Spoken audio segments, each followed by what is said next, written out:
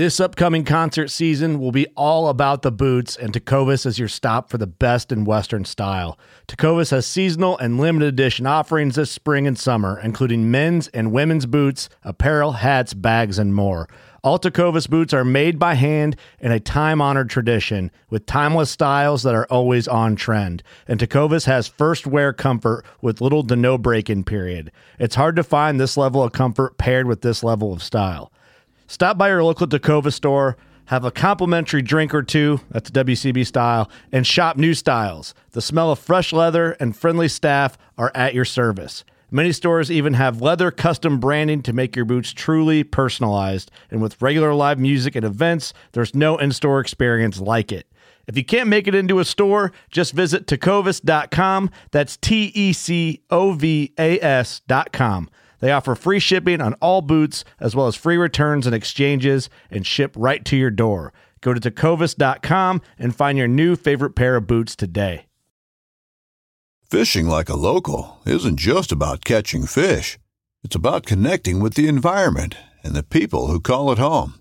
It's about hearing the stories and traditions that have been passed down for generations and sharing unforgettable moments with the people you meet along the way.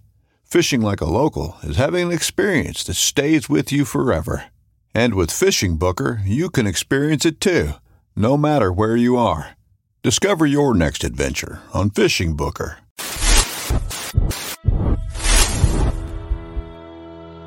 Welcome back for another OG Show Live.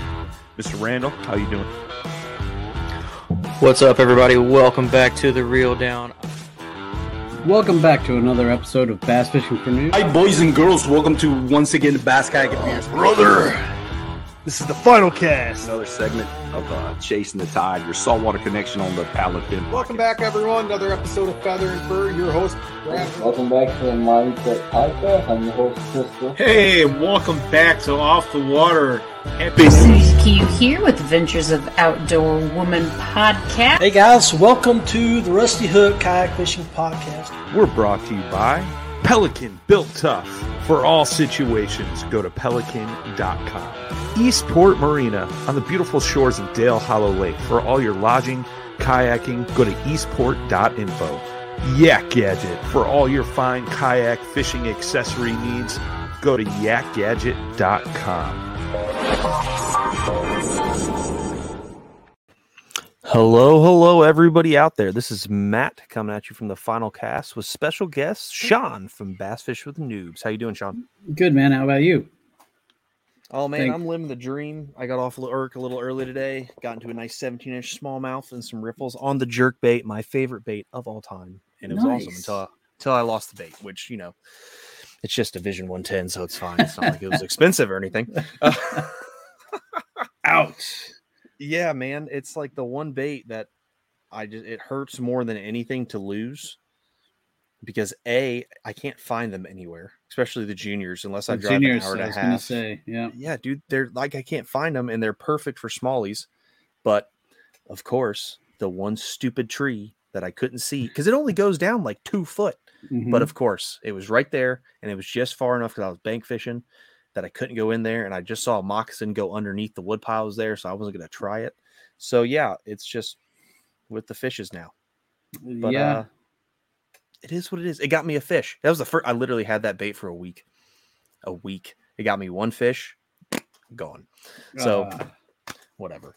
Well, I have a couple of world minnows that I haven't even thrown yet, if that makes you feel any better. They're just expensive sitting in my tackle box, you know? Yeah, well, dude, I've got Citizens that I was super pumped and I pre-ordered but got the order, and they're still in the package. Like they haven't even seen water yet. That's how mine are. Yeah. Like if I could move the camera, if you see everything on this table right here, including the reels that are sitting that don't have a home and I haven't used them in like 8 months, like people would be upset, be like, yeah, you have all this crap, you don't even use it. Yeah, I have a problem, everyone. We've discussed this and we understand it. So, but Sean, how's everything been going for you?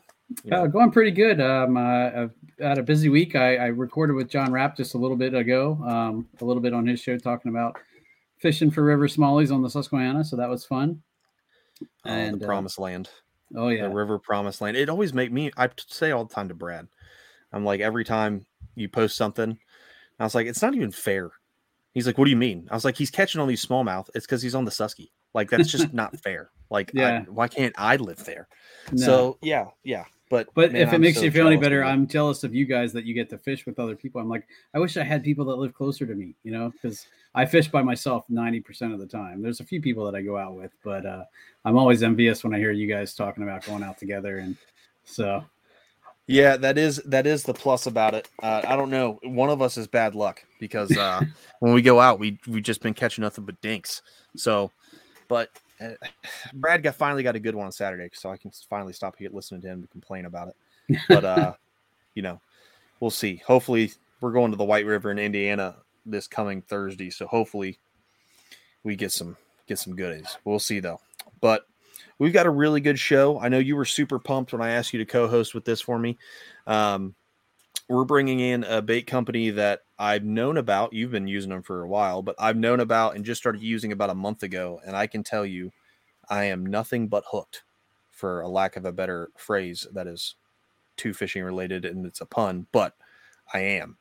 And that's Nico Baits. So we have Scott Barrett, which is the North American market director, and we have the creek crawler himself, Nico Pro Staff Brian Slanton. Gentlemen, how we doing? Oh, pretty good. Doing great, man. Fun. Welcome, guys.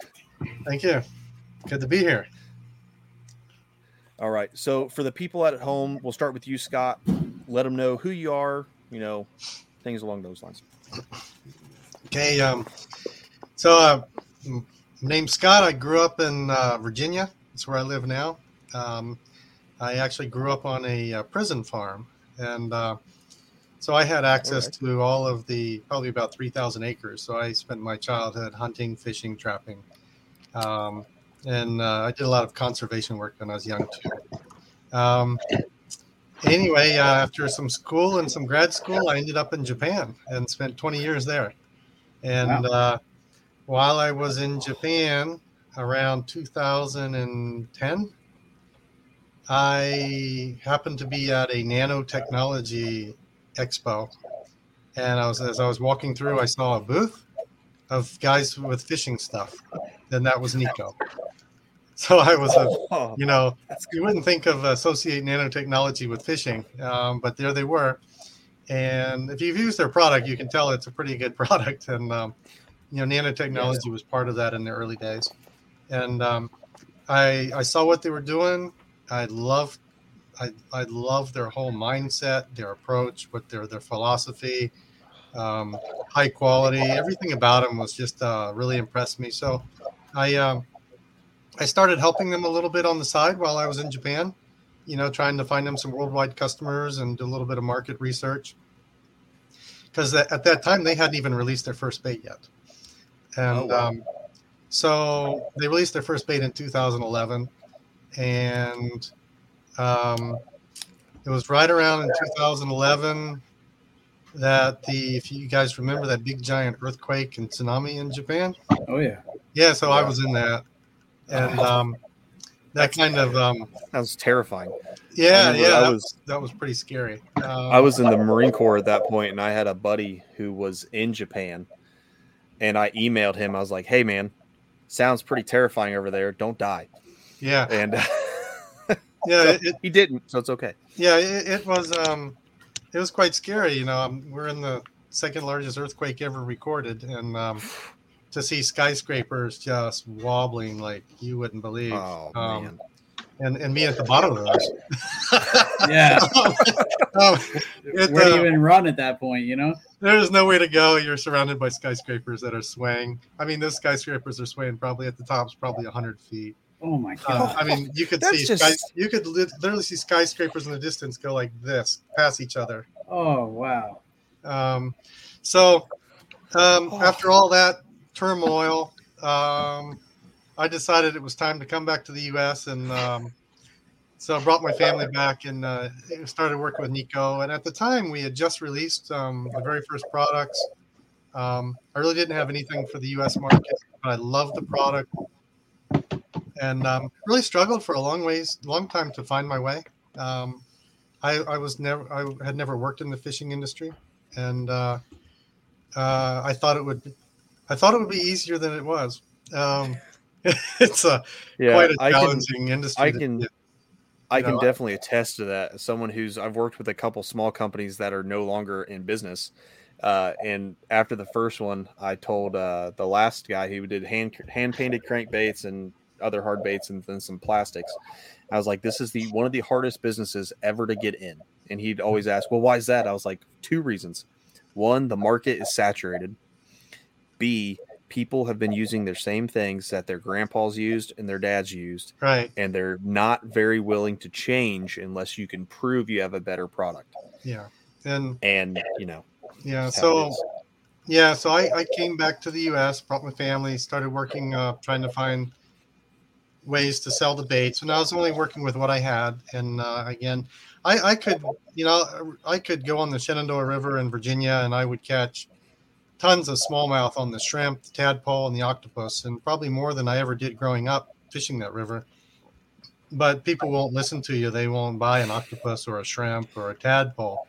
And so you really struggle with sales. And finally, you just, even though they catch fish, people, you couldn't get people to try them.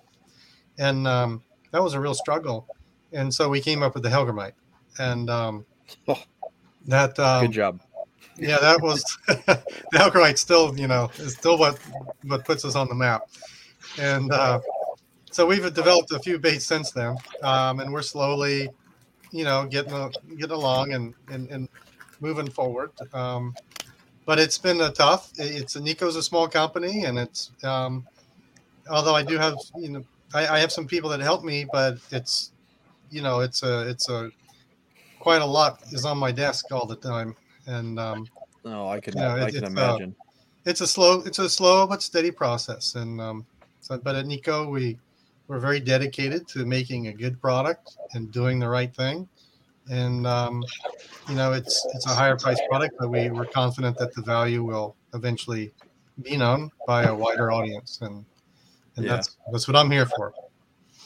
For sure, I'm about it, and we'll get into the price a little bit because I think you explained it to me because we talked a little bit before the show, and we'll get into that a little bit later of why it's worth it. But I'm going to go, Brian, introduce yourself. I can tell you, Scott, one of your number one salesmen is probably the creek caller himself because I tried Nico, and I'm not a set in my ways type of guy. The second I saw it was made in Japan, I automatically was like, my foot's in the door now because I'm, as Sean knows, I'm the JDM Lord in our text or our group.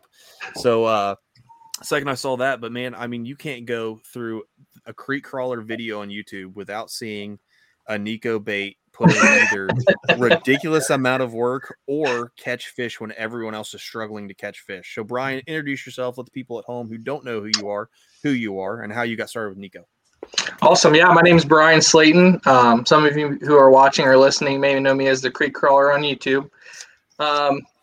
Grew up Southwest Ohio, huge into fishing, wade fishing, creek fishing in particular, mainly going after smallmouth, but I'm a multi-species guy, as most river anglers, I think, can attest to. Brad catches all the channel catfish for everyone. And every single channel catfish in a vicinity or radius of Brad Hicks will be caught on something it's not supposed to be caught on. I've watched this dude catch more catfish on a jackhammer than I have people who actually fish for catfish. It's ridiculous. Yeah, man, I grew up in Southwest Ohio, fished the Great Miami River and all its tributaries, and found this Hellgrammite a few years ago. But a little bit of backstory on me. I also served in the military. I was in the U.S. Navy. I lived in Japan for 4 years. So the tackle shops in Japan are unbelievable, to say the least. Oh my God. Yes, they're amazing. Just the variety, the innovation, and the quality of work that they do over there is just incredible. And when I came back home from the Navy, I was like, you know what? I'm going to step up my YouTube game, start recording some videos. And then like 2017, 2018, I started putting a lot of work in. And I was like, I'm looking for something different because I was really basic. I've kind of grown as an angler these past few years, expanded my horizons and techniques and tactics. But I was like, I need something that these smallmouth just haven't really seen before in Ohio. and I did some research, found this Nico hellgrammite. I was like, wow, this is, and as a fish management and wildlife student, I was like, this makes total sense. And not many people are throwing artificial hellgrammites. Yeah, the hellgrammite is known to catch the smallmouth live hellgrammites. I was like, where's the artificial one? And I found Nico's hellgrammite and fell completely head over heels for it, because I would go out and literally just use a single bait all day and catch 20 plus smallmouth on the same bait. I was like, this is just unreal. And I was like, I have to start making videos of this, because nobody's going to believe me that these things are just so effective. So I just started making videos, and yeah, it might get old on the YouTube channel seeing me throw the hellgrammite all the time, but it's just a proven killer. The leech is a killer. We'll get into the Nico baits later on, the different presentations. But yeah, I came from Japan. I've experienced the earthquakes, and I even felt them on the ship on a giant Navy vessel out in the middle of the Pacific. You can feel these earthquakes. And I was just like, this place is crazy. I took my wife over there. She lived over there with me the last 2 years of my contract there. And we were like, yeah, our apartment's shaking. So let's go back home when we're done with this. But yeah, man, been home, been videoing, doing the YouTube thing the past few years pretty hard as I'm a student at Ohio University and working as well. So I've been pretty busy, but that's where I am today. So it's awesome. And one thing I'll say before we dive into Nico, this is your first full season in a kayak, correct, Brian? This is my first full season in a kayak, yes. If you had one tip for new kayak anglers, what would it be? A new tip for kayak anglers. Brand new. Like they've never kayak fished before. They want to get into it like you did. Plastic.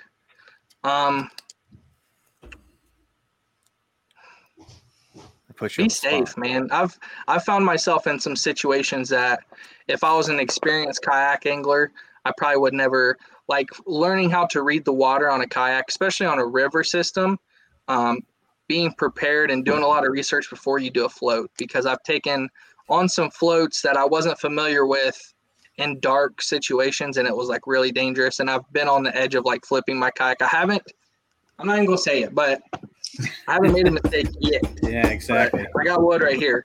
But I've been in situations where I needed to not be so fast about it. I need to go there, do the footwork before I go. Like go wade the stretch. Look where the obstructions are, the strainers that could tip you over if you're not being careful.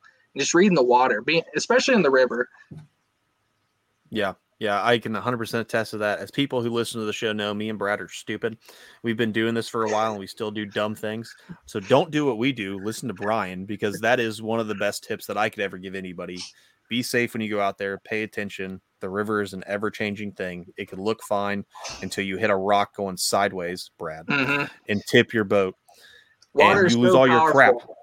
Yeah, it really water is, especially so much powerful than you think it is. Even in just a few inches of water, 5 or 6 inches, and you go sideways, it has the force to push you over. And it can. I've been in some scary situations this year. Yep. I was going to add the force of water, because I used to be a whitewater kayaker and canoer, and you really don't. People don't appreciate the power of flowing water until they don't respect it, right? Until you're in it. Exactly. Yeah. I was about to say there was a video posted in the Bonafide owners group, and it was a guy taking an SS 107 down some class 3s, and I commented, I was like, dude, that's really cool that I know it can do that. I'm not gonna do that. Like, I'm happy it can. I've been doing this for a couple years now. I know Brad's been doing it for way longer than I have, at least double the time. And I mean, we've gone down some sketchy stretches where we probably shouldn't have, and we should have looked at it a little bit better. But man, that was like watching that video gave me anxiety. Yeah, because you're on a sit on top kayak where your center of gravity is super high. And the dude's just going right through like it was nothing. I was like, dude, that's awesome. That's stupid though. I'm not going to do that. So I made that mistake fishing the Hobie BOS on the Susquehanna. I fished the Juniata River, and I've never been on there before. And I was coming back from my practice, and I hit, like I was looking forward, and I was like going pretty fast. I was like, okay, I don't remember this, but like I could see past the boulder, and the water wasn't connecting there. And I was like, it was too late. And I hit this boulder, and the water pushed me sideways. And I was like leaning over like this. These large like stone pillars are in it's a pretty unique ecosystem. but I was like leaning over, and I don't know how it didn't happen, but I didn't tip. My kayak kicked the bottom, and I kind of like pushed myself off the rock, and it was a crazy situation. It's sketchy. I mean, it's Dude. Like the whole day changes immediately for 20 seconds while and it seems like you're there for 2 hours, like trying to figure out like 2 weeks ago I was out and I got stuck on a rock. And I positioned myself. I lucked out in the P127, got a rock up in between my rockers so I wouldn't move. And I was like, all right, I'm just going to keep fishing and assume everything's going to be okay. And Brad goes by me. He's like, you good? I was like, I can't move, man, but I'll be fine. And then I finally was like, well, Bending Branches paddle, Angler Pro, $300. I'm going to break you today. And just push myself off, gouge my paddle. I was butthurt. But okay, so everyone's used to the rabbit holes, but we're going down a deep one now. So we're going to get into Nico Baits. Scott as the... Hey, it's Kaylee Cuoco for Priceline. Ready to go to your happy place for a happy price? Well, why didn't you say so? Just download the Priceline app right now and save up to 60% on hotels. So whether it's Cousin Kevin's Kazoo Concert in Kansas City, go Kevin, or Becky's Bachelorette Bash in Bermuda, you never have to miss a trip ever again. So download the Priceline app today. Your savings are waiting. Go to your happy place for a happy price. Go to your happy price, Priceline. Main Nico guy, where do you want to start? Oh, wow. I guess we'll start with just maybe a second or two on the company and then the plastic, because what makes that unique, and then you'll see how it performs in the baits. It works great. I'm about it. Hey, well, first of all, Nico has a history of about 50 or 60 years in business. They're a small company in the Tokyo area, and they are periodically ranked in the top 50 of Japan, I think, as far as a small company to work for. And oh wow, that's awesome. So the company's name actually means daily happiness, and that's so cool. The company's philosophy is that you have to bring value and happiness to people, and by people recognizing that, they'll buy your product or service, and you'll make the world a better place. And so Nico's worked with plastics for 50 or 60 years, and this particular plastic that they use, they've worked with for about 50 or 60 years. Wow. In around 20 years ago, around 2000, they started looking at ways to make a more environmentally friendly soft plastic, and using their plastics. And because at the time, the typical baits, the plastisol baits that most people will use contain, the plastisol acts as an environmental hormone. It disrupts all of the communication within your body. It causes all kinds of issues, mental cognizance issues. It causes high blood pressure. It causes, at a high enough level, it will cause gender dysphoria. It causes lack of development, especially for men and boys. I'm getting a lecture. I didn't know any of this. I knew it wasn't great, but I didn't know. Yeah, if you burn it, you get dioxin. You can't recycle it, and so the plastisol baits, they're sporadically banned in various watersheds around the world, and they're banned in some watersheds in Japan, and that was the impetus for the proposal in Maine to ban soft plastics in fishing probably about 7 or 8 years ago. It was because of these toxins. So Nico's plastic is a medical food grade plastic. It is completely harmless. You could eat it, you could smoke it, you could do anything with it, and it's not going to cause any harm to anything at any time. I'm going to eat a bait. Yeah. You may choke on it. So I was going to say, don't eat it, but not guaranteed against choking, but so even the scents and the colors in there, the dyes are also food grade material. These baits they're made out of a polymer, a plastic that microbes will break down over time, and also UV will break them down over time. And when they break down, they don't break down into microplastics. They break down into like ammonia, carbon dioxide, and water. So they truly do break down. It just takes a long time, but they do harmlessly break down. And while they're in the environment, we've all seen fish that have swollen or hard soft plastics that they've ingested. A Nico plastic will never become hard. It will always remain soft. And so animals that ingest them can either disgorge them or pass them, or if it doesn't pass one way or the other, it remains soft within the animal. And in case of a fish, if it's not, it remains soft so the fish can still swim and still catch prey, can still escape predators. So it's a swallow safe plastic. So that's one reason why we call it, right behind me, the next generation of soft baits. Because Nico is really a pioneer in this, and it took them a long time. And this plastic is made at a level. It's a very difficult, very finicky, high-tech plastic to work with. And if you've handled Nico products, you'll probably realize that they do feel different. They perform differently. And that's why Nico is the private label manufacturer for some very, very large, well-known companies. Oh, wow. If you think of name two big giant Japanese companies, and there two of them, and then there's two more here in the U.S. that do very well. I'm normally not allowed to mention them to too much detail, but those companies can go anywhere in the world for their product. But these are very well-known companies. They trust their brand. Their brand is entrusted to Nico because Nico does perform at a different level.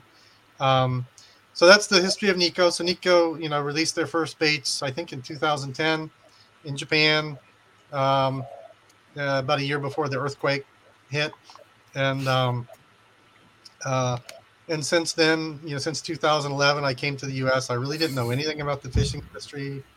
My first interaction with the fishing industry was very negative. I had a lot of people steer me in the wrong direction down dead ends and try to prevent another company from coming in.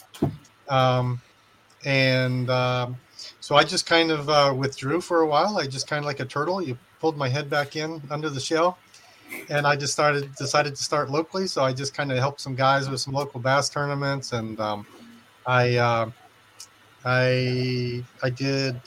went to Trout Unlimited shows because we have little bug baits too. We had those at the time. In fact, our stonefly was the very first bait we ever had.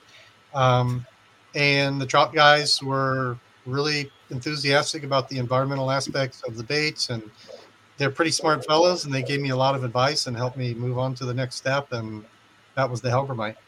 And then that kind of really got us going.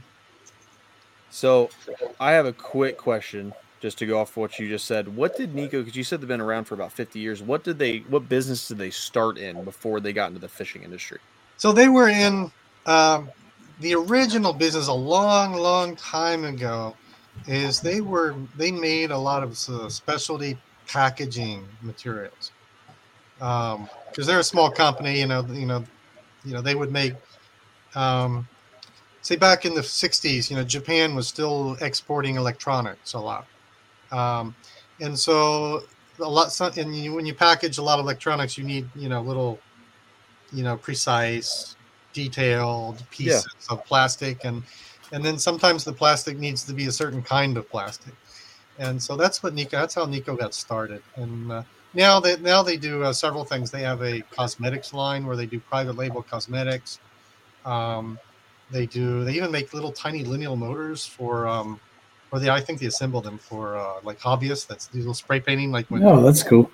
Oh yeah, I didn't know that. That's awesome. They actually sell paint that for the hobbyists that paint their lures, and they do a couple other things. There's anything that's kind of niche, kind of like a little bit of niche, a little bit of know-how, something that takes a little bit of an eye. I know they have a couple of healthcare products, but the soft bait business has become one of their main pillars, and they've clearly, I think in my mind, and I think in a lot of people's mind, they've excelled at that like nobody else. And yes, I agree. That's one thing that they continually are always trying to find. For sure. So we can get in. So we got the history. I think we should get right into the Helgramite because that's that's, I think, your most known bait. Yes. We'll get into the history a little bit, and then I haven't thrown the Hellgrammite yet, so I'm going to completely take myself out of the equation, and I want to get Sean's way he rigs it, and then I want to, because I saw a picture on your website, somebody's wacky rigging it, so I want to figure out if somebody's done that, and if they have, explain it. And then I want to see how Brian rigs it. So let's get on the Hellgrammite. That, like you said, that was your kind of your big, not necessarily big break, but the one that everyone's known about here in the U.S. So let's talk about that a little bit. All right. Who do you guys want to go to, me or? Oh yeah, you know more about the history of it than. Oh well, the history of it was basically the Trout Unlimited guys said, "Hey, you know what? No one's ever made a good Hellgrammite. You should do that with this material." And sure enough, I grew up fishing, and there were plastic Hellgrammites when I was young. In the 70s, we had plastic Hellgrammite. And so I went and looked at the market again, and I realized, they're right. I didn't really see anything that really turned me on to a plastic Hellgrammite. So we decided to make one that would be number one in its category. And yep, there it is. So the Hellgrammite. There you go. It's people don't realize there's actually two species of Hellgrammites in the East. There's a separate species out in Texas, and there's one in California in the Sierras. Japan's got them, and Europe's got them as well. And okay, I didn't know that. So this Hellgrammite is kind of about 90% the normal Eastern Dobson fly that everybody knows. And I took about 10% from the lesser known Hellgrammite and just kind of tweaked it a little bit. And so it's a 3-inch bait, and you can see it there. It's pretty detailed. It's it floats. It's super durable, and it does the job. So there's almost, for rigging and fishing, this sounds kind of weird to say it, but there's almost no wrong way to fish it. There's almost no wrong way to rig it. It's a bait that just gets fish on, and fish find it. Fish will just find it. I personally Texas rig it most of the time. I used to. I think most of my customers probably Ned rig it, but I Texas rig it where I fish. Number one, I've been very unhappy with the Ned rigs that were on the market, certainly in the early days. This bait will outlast many Ned rigs, and certainly in the early days, the cheaper ones, even by the name brand. So I got very frustrated with that, and so what I do is I just Texas rig it with a Gamakatsu G-Lock hook, 1/0. It's I think it's a very harmonious fit for this bait. And I can use it, almost the same way. I mean, it floats, it doesn't get snagged as much, and it's very versatile. And if you use Nico baits, because I'm using them all the time, I can take so. That. Yeah. Well, I do play around with other people's stuff sometimes, but I can take that Hellgrammite off and put on the leech. I can put on an octopus. I can put on a shrimp. I can put on squid strips. I could put on other bait, the tadpoles. All of those on the same rig, and so I don't have to spend time retying, and I can get a lot more fishing time in. It's a lot more fun, and it's I want customers to realize that too. If they there's these baits are pretty interchangeably as far as rigging, but that's kind of the basic style. A lot of people get more fancy. I'll put them on jig heads, and lately I've been fishing them top water a lot.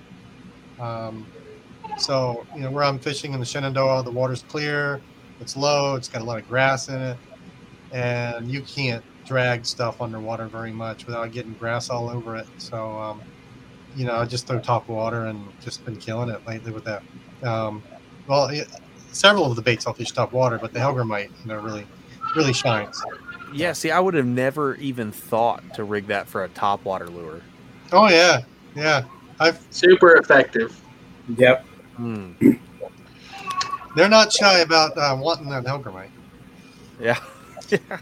Oh, I can imagine. I mean, I've got a couple packs of them, and just looking at them, like they just look.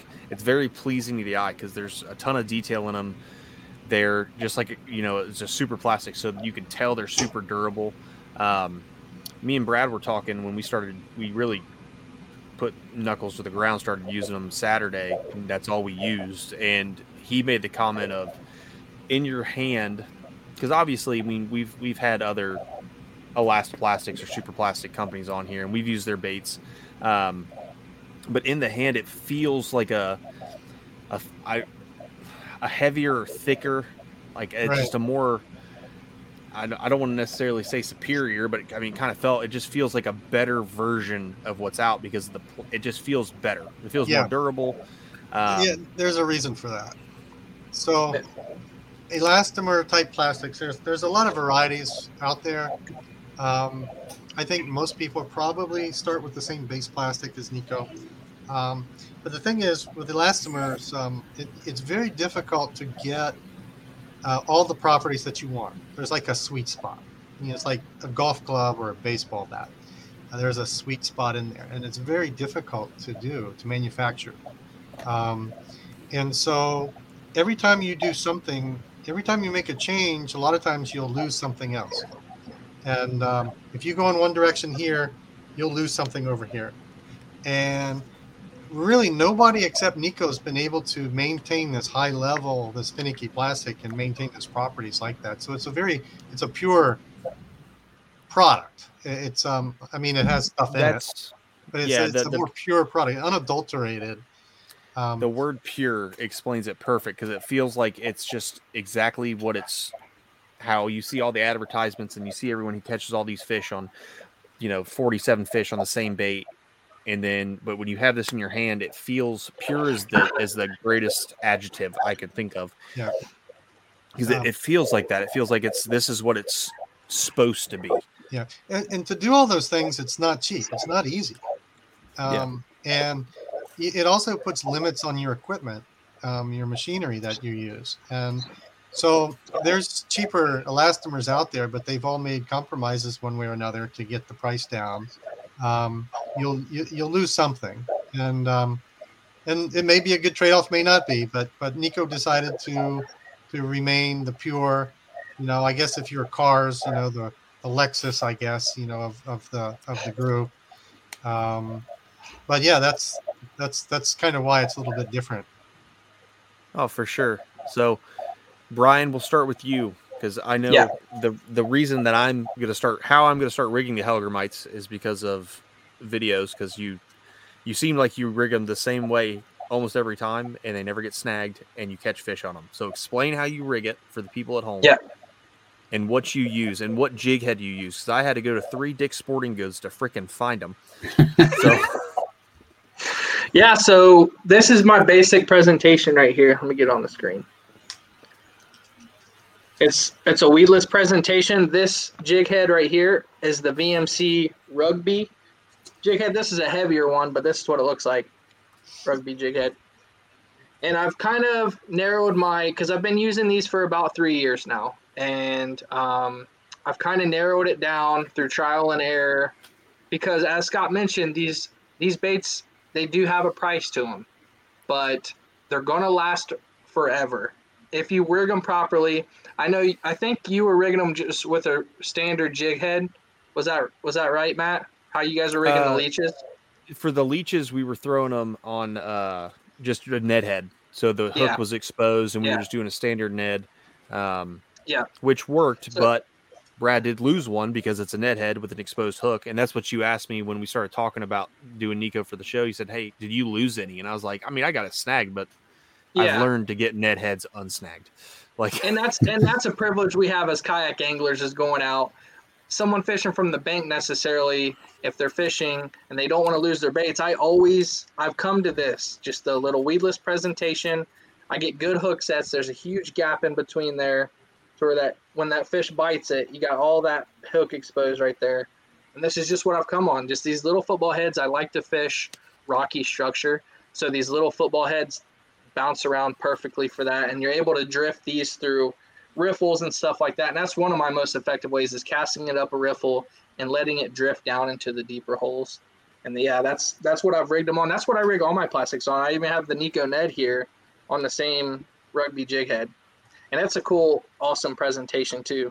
This is the Lunar Ned. It's like a core shot. It's got like a blue and glitter in the middle, and it's got like a clear That's dope. So now I need to get some of those because that looks sick. Hey, and by the way, I'm getting Vance Outdoors to bring these to Ohio. So. Well, there you go. So that's where I bought mine. If you're in the Ohio area, Vance Outdoors, if there's one near you, they had a whole section of them. Hebron, Obetz, and Lebanon will be the stores that carry most of the Nico products that I've got here. Yeah. Yeah. So, and I went to Lebanon. I got mine. And normally, me and Brad like to not dip into techniques too hard because that would be taking away from Sean. Oh, good, because man. He's the technique show. But since he's here, I'm going to cheat and we're going to do it. So before we get to Sean, because you throw a lot of guys like myself, I hate throwing a Ned rig on an EWG because I use a medium light and I'm afraid I'm not going to have the backbone. And if I do have the backbone, I'm going to break it, which I forgot what rod I'm throwing half the time. And I end up setting the hook like I'm Texas rigging with a crankbait, which is, I have 2 broke rods for that reason. But what type of rod, like what power are you using for like the net head? Are you using a medium light? Are you using a medium? Are you asking me or Sean? I'm asking you, and then we'll get into Sean. Oh, so I typically go with a 610 medium extra fast. Okay. It's the Evergreen Combat Stick is what I've been using.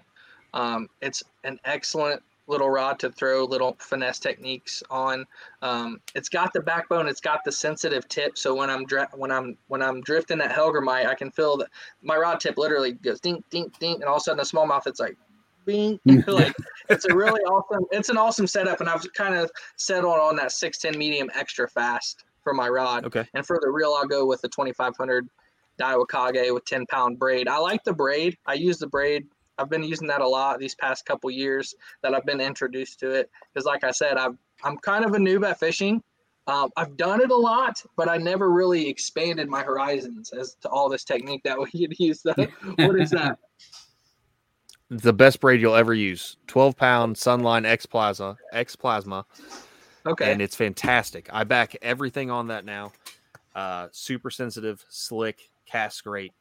I'll have to look into that. But yeah, I'll use the 10-pound braid to 10-pound fluorocarbon for my setup to that rugby jig head and the Hellgrammite. Dope. Sean, technique master, bass fishing from noobs. I remember when I first started fishing the river, and I was, struggling, and there's an old guy at the shore, and he's like, "Oh, you got to get you some Hellgrammites," and I'm like, "Helga, what?" And so, being the noob that I was, I went on Google and searched for Hellgrammites, and that is actually how I found the Nikro Hellgrammite. I ordered my first pack of them, and started out with kind of the poor man's version of the rugby head. It was I just used a regular EWG hook with a little like 1/16 ounce weight pegged on the front of it, and that's how I fished it for the longest time. And then when I started getting into some Ned heads, I switched to the Ned head. Didn't like it as much because of the exposed hook, but then I found a local company, a guy to me, local to me, named he goes by the name Ken's Jigs. I'm not sure, but he does a weedless Ned rig that I've fallen in love with, Ned head. And so that's what I fish them on now.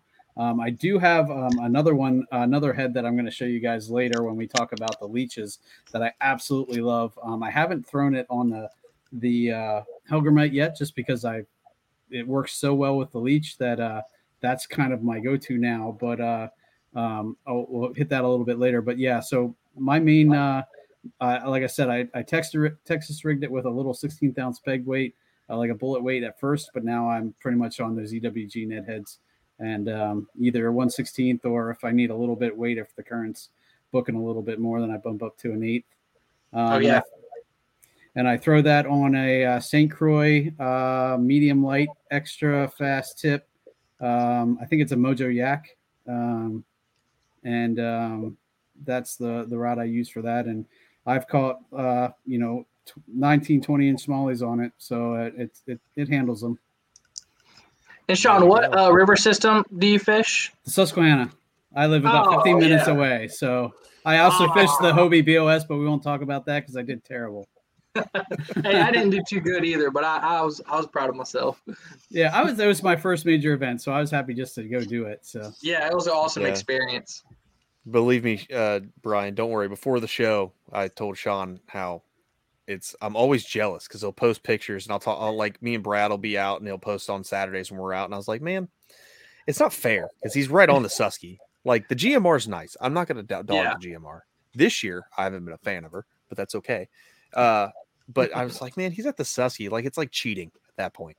You know, it just is. But I am anyway. blessed to live here. I won't deny it, but it's awesome.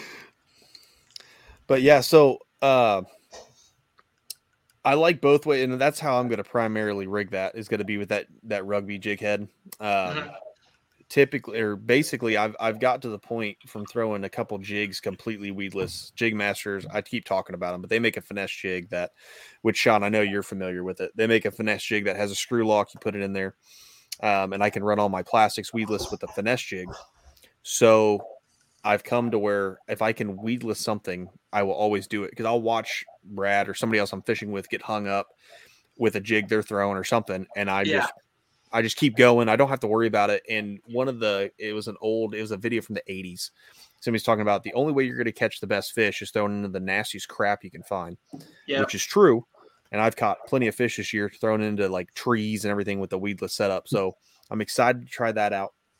I want to move right into the leech, mostly because I have a good bit, like a couple months experience with it now. And it's become like one of my favorite baits I've ever thrown. So Scott, kind of talk about, you talked about the Hellgrammite when it came out. Talk about the leech, how you guys came to do the leech.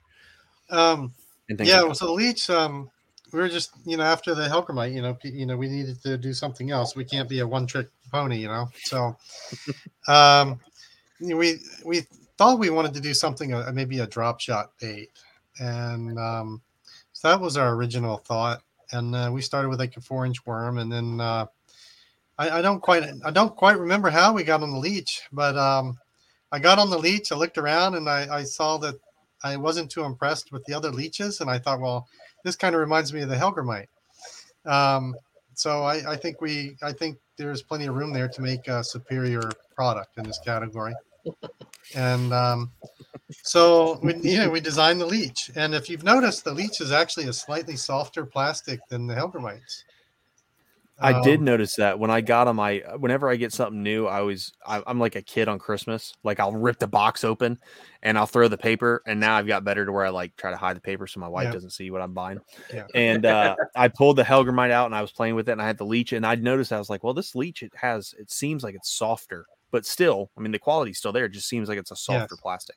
Yeah. So on the leech, it's got all those little fine ribs. It's got a kind of that profile. You see little segments in there. So, it comes in at 3.8 inches. And so, so those segments are in there. So if you want to chop it down to 3 or something else, there's little markers there for you to do that. It provides a little bit of extra presence in the water, and as far as the vibrations go.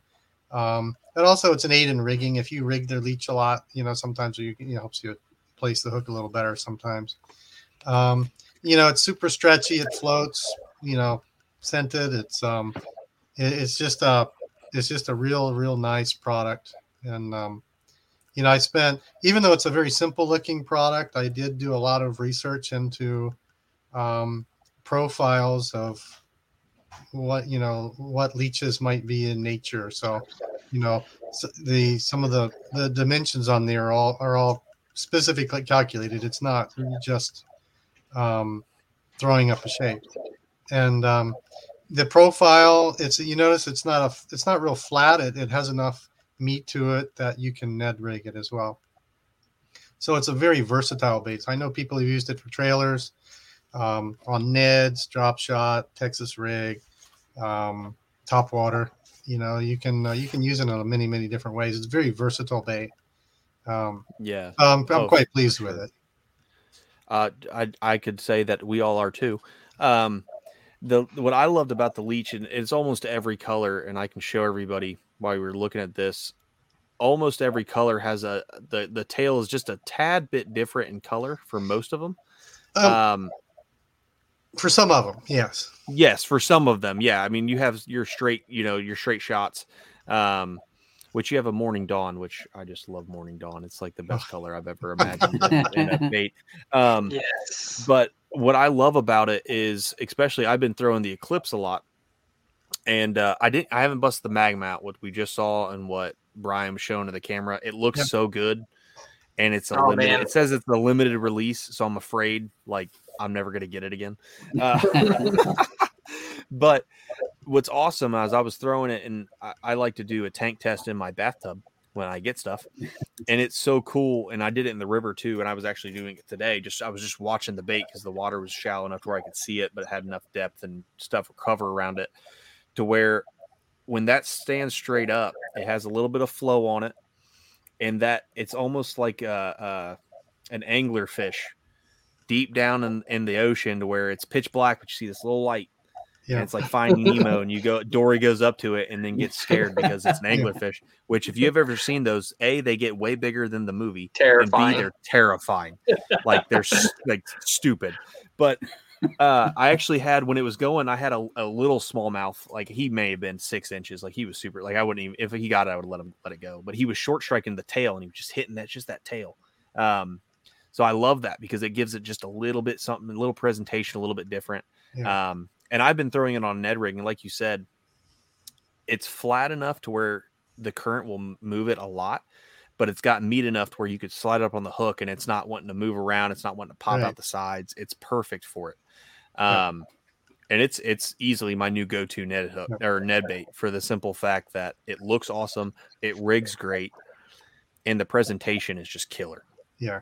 And you mentioned that action. If you actually, take a look at the side profile of it, it's a little, you probably don't see other similar style baits with that exact profile from the side, the way the tail is tapers. And, Sean, you want to throw yours up so we can show people? And if you can see it, it's going to be hard to see sideways. Yeah. So a lot of that. Oh, you got the that limited release. Yep. Very good. That's a wonderful color for me. Black Aurora. Yeah. It's one of my absolutely favorites. Yes.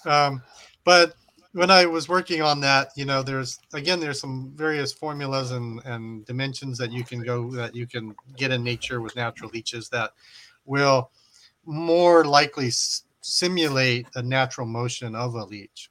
And that was the intention behind that. Now, whether that actually happens or not, it's hard to tell, but that was the intention, and there's some science behind that. To build off what Scott was saying, a lot of people don't realize this, but I worked in fisheries the past 3 years. I work for a different agency now, but we would sample river smallmouth, creek smallmouth. And something they were eating that a lot of people don't know are lampreys. People don't think we have lampreys in our river systems. And we have little lampreys. They're about 4 to 5 inches long. They're called East Brook lampreys. And the Nico leech absolutely looks, the profile of if you look up a lamprey, East Brook lamprey, I believe they're called. But we would find these smallmouth and their bellies would be full of lampreys. They were eating lampreys. And this leech, indirectly, it mimics a leech, but it also mimics a lamprey that is scurrying along the bottom. And smallmouth absolutely crush lampreys. It's crazy. And I realized this a couple years ago. I was like, what are all these things in their bellies? And the biologist I was working with, he was like, they're brook lampreys. They make migrations, spawning migrations up and down because they live in the soil and then they'll come out to spawn. And it's crazy because this leech identical as the profile on the side. This is like the worst picture of one that I can find, but it's I don't know if you can see the yellow one. Better. Yeah. But they definitely, the side profile is pretty cool. Yep. It's just different. And there was some thought put into that, and I think it turned out okay. So one thing I do want to mention is when I go fishing, I usually, for smallmouth, I'm usually wet wading in the Shenandoah, and I usually tie the canoe to me, and I walk around towing the canoe. And in the canoe, I have about 7 or 8 rods rigged up in all different ways that I play around and experiment, because I'm always experimenting. And but one thing I noticed is certainly when there's big fish around, I absolutely have the hellgrammite and the leech tied up. Because if I miss a fish on the hellgrammite, I can go right back with the leech, and you don't have to wait long, and you can get that fish on the leech, or vice versa. And certainly for the through the spring and the summer, the leech, I was going basically 1-for-1 with the Hellgrammite as far as performance goes.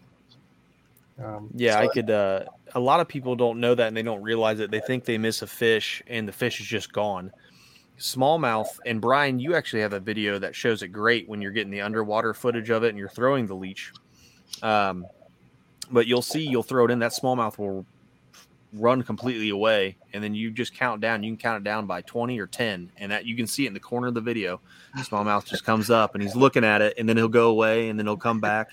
And I tell people all the time, if you're throwing a bait in there and you get hit, and Brad actually explained this to me a couple of years ago, you throw a bait in there, you get hit on it, follow it right up with a finesse bait. Uh-huh. And what's so good about the leeches, which I didn't know we had lampreys, which is dope. But what's so cool about the leeches and the Hellgrammite is they're two completely different presentations, but they're natural presentations. So when you throw it in there, they're used to seeing it. So, you missed on the leech. You throw the Hellgrammite in, they don't have anything. It's not like you're throwing, a jackhammer, and they're like, that looks like nothing I eat. But you throw a Hellgrammite in and be like, okay, well, the last thing was weird and it stung me, but they come back. I know what that is. I eat them all the time, and then they hit it, and you're right back on. So that's a great tip that a lot of people don't realize. If you miss the first time, throw back in with something smaller or something different. And I tell a lot of people is let this bait sell itself. Don't overwork it. You can let the current be your friend with the leech and the Hellgrammite. Yeah, the Hellgrammite, all these little appendages, if you watch it in the current, all these little appendages wave back and forth in the current. And letting that Hellgrammite just sit there on the bottom and just wave like that, it's just irresistible. And I tell people, I'll say, cast out there and just let it sit there. It's like almost like you're using live bait. Like you can literally sit there, just let it sit there. I've done it before I've done it thousands of times now, where I just let it sit there in a hole where I know there's a fish. It's just the matter of the fish coming around to see it. So once it sees it, just sitting there, it's just so natural. It'll pick it up, and you can sit there, watch your line jump, and then just start going down the stream. It's truly incredible. The action and just having people to slow down with their presentation. You don't really have to work it that hard. And one thing with smallmouth especially is a lot of times the first strike they do is to stun. So when you follow it up with something finesse, that's what you're doing. They're thinking, oh, all right, I nailed that thing, and now here it comes floating back down slow. And that's when they, chomp it and eat it the rest of the way. So definitely I think that's a great tip of following up with if you miss a strike on something moving or definitely follow up with something. Especially if you're topwater fishing with a popper or something and miss a blow up.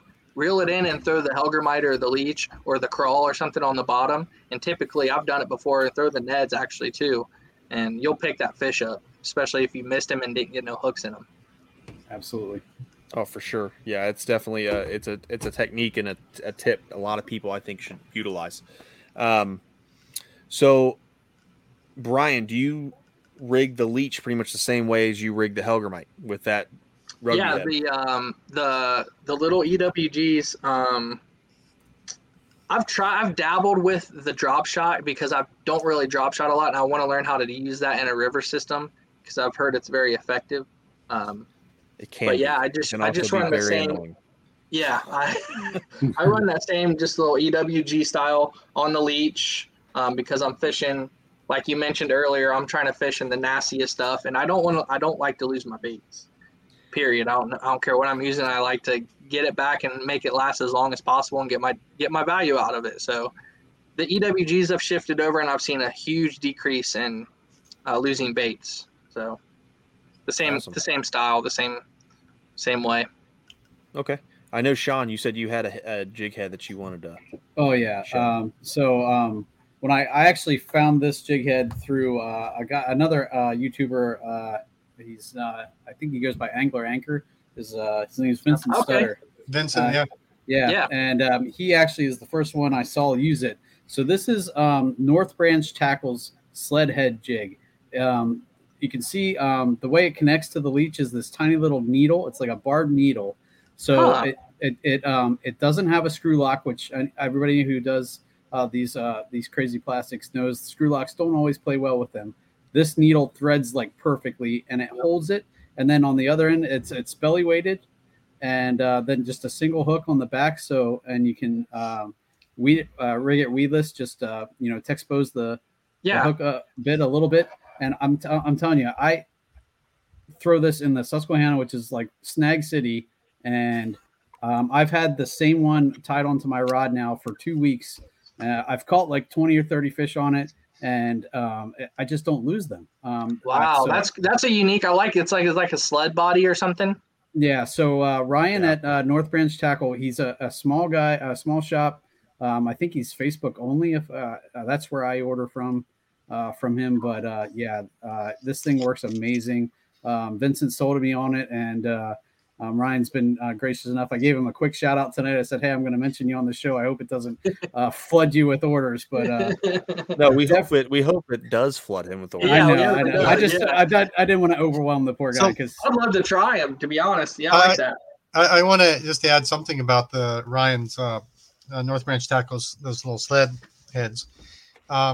One thing it does is it allows for another presentation for Nico, because Nico is a floating material, and those sleds will actually hold the bait down horizontal on the bottom. And so that adds another dimension to your presentation.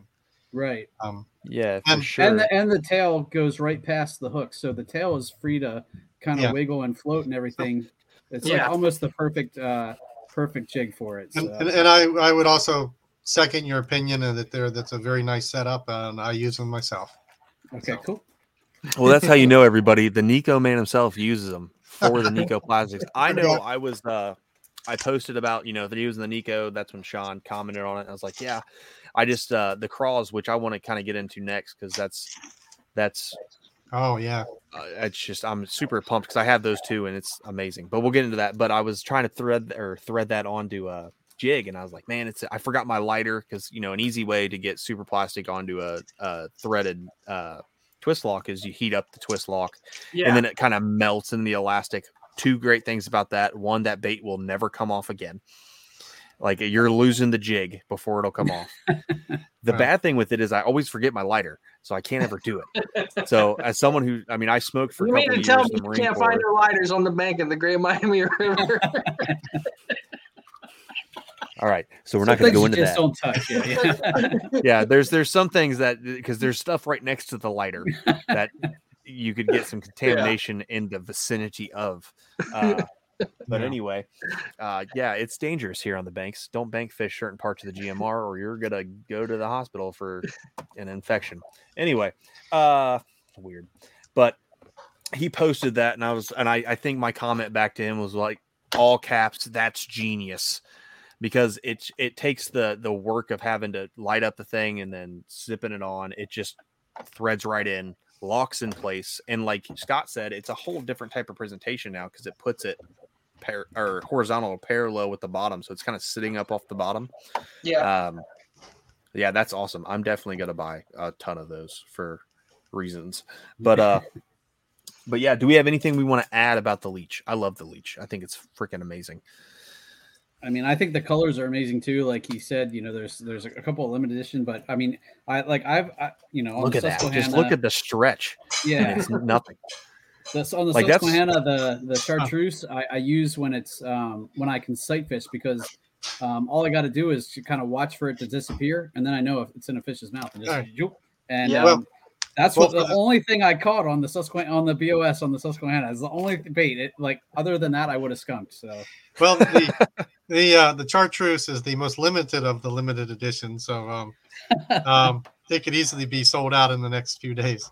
Okay, well, while we're doing this, very few of the chartreuse left right now.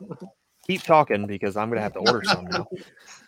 This is my second bag. This is the bag that isn't on my kayak. So, next year we'll have some more colors come out next year. Some of the limited editions might come back. Some of them won't.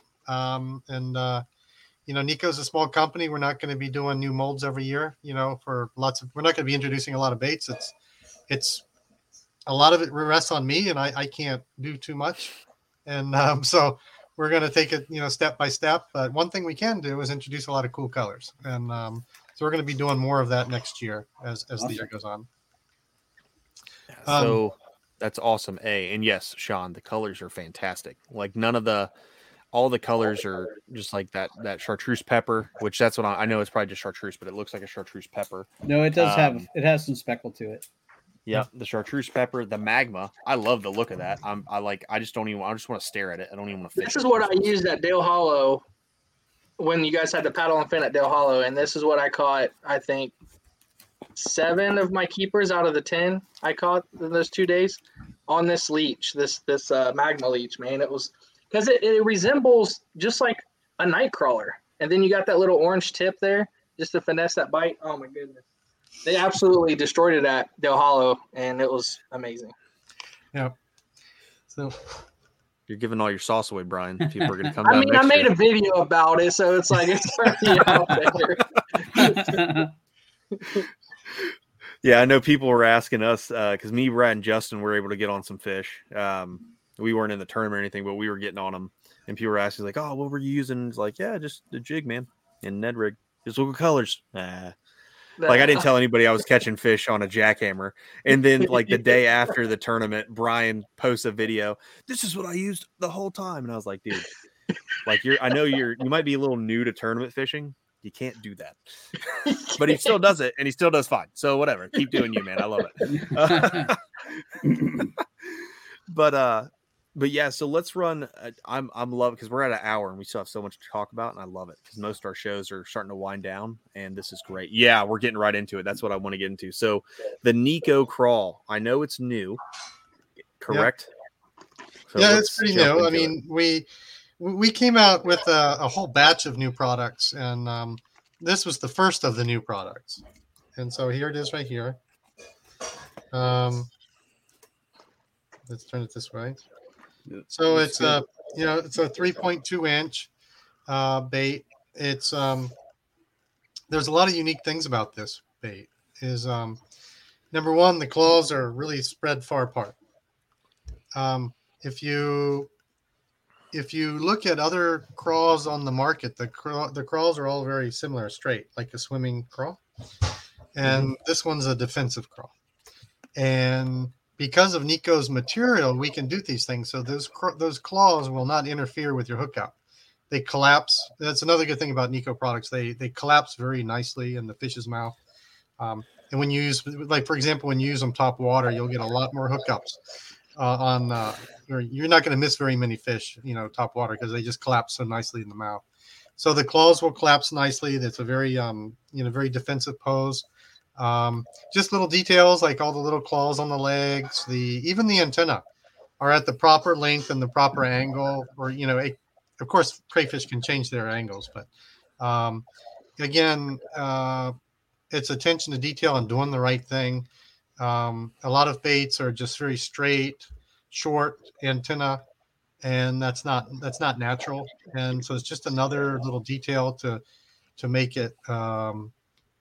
To make the fish realize that they're actually dealing with a bait instead of something artificial. The belly has a lot of detail on the belly. You see the slot in the back of it as well. So they're designed for anywhere from a 2/0 up to a 4/0 hook. And one interesting thing is, maybe Brian, you can hold that sideways. You can see the body angles. Yeah. So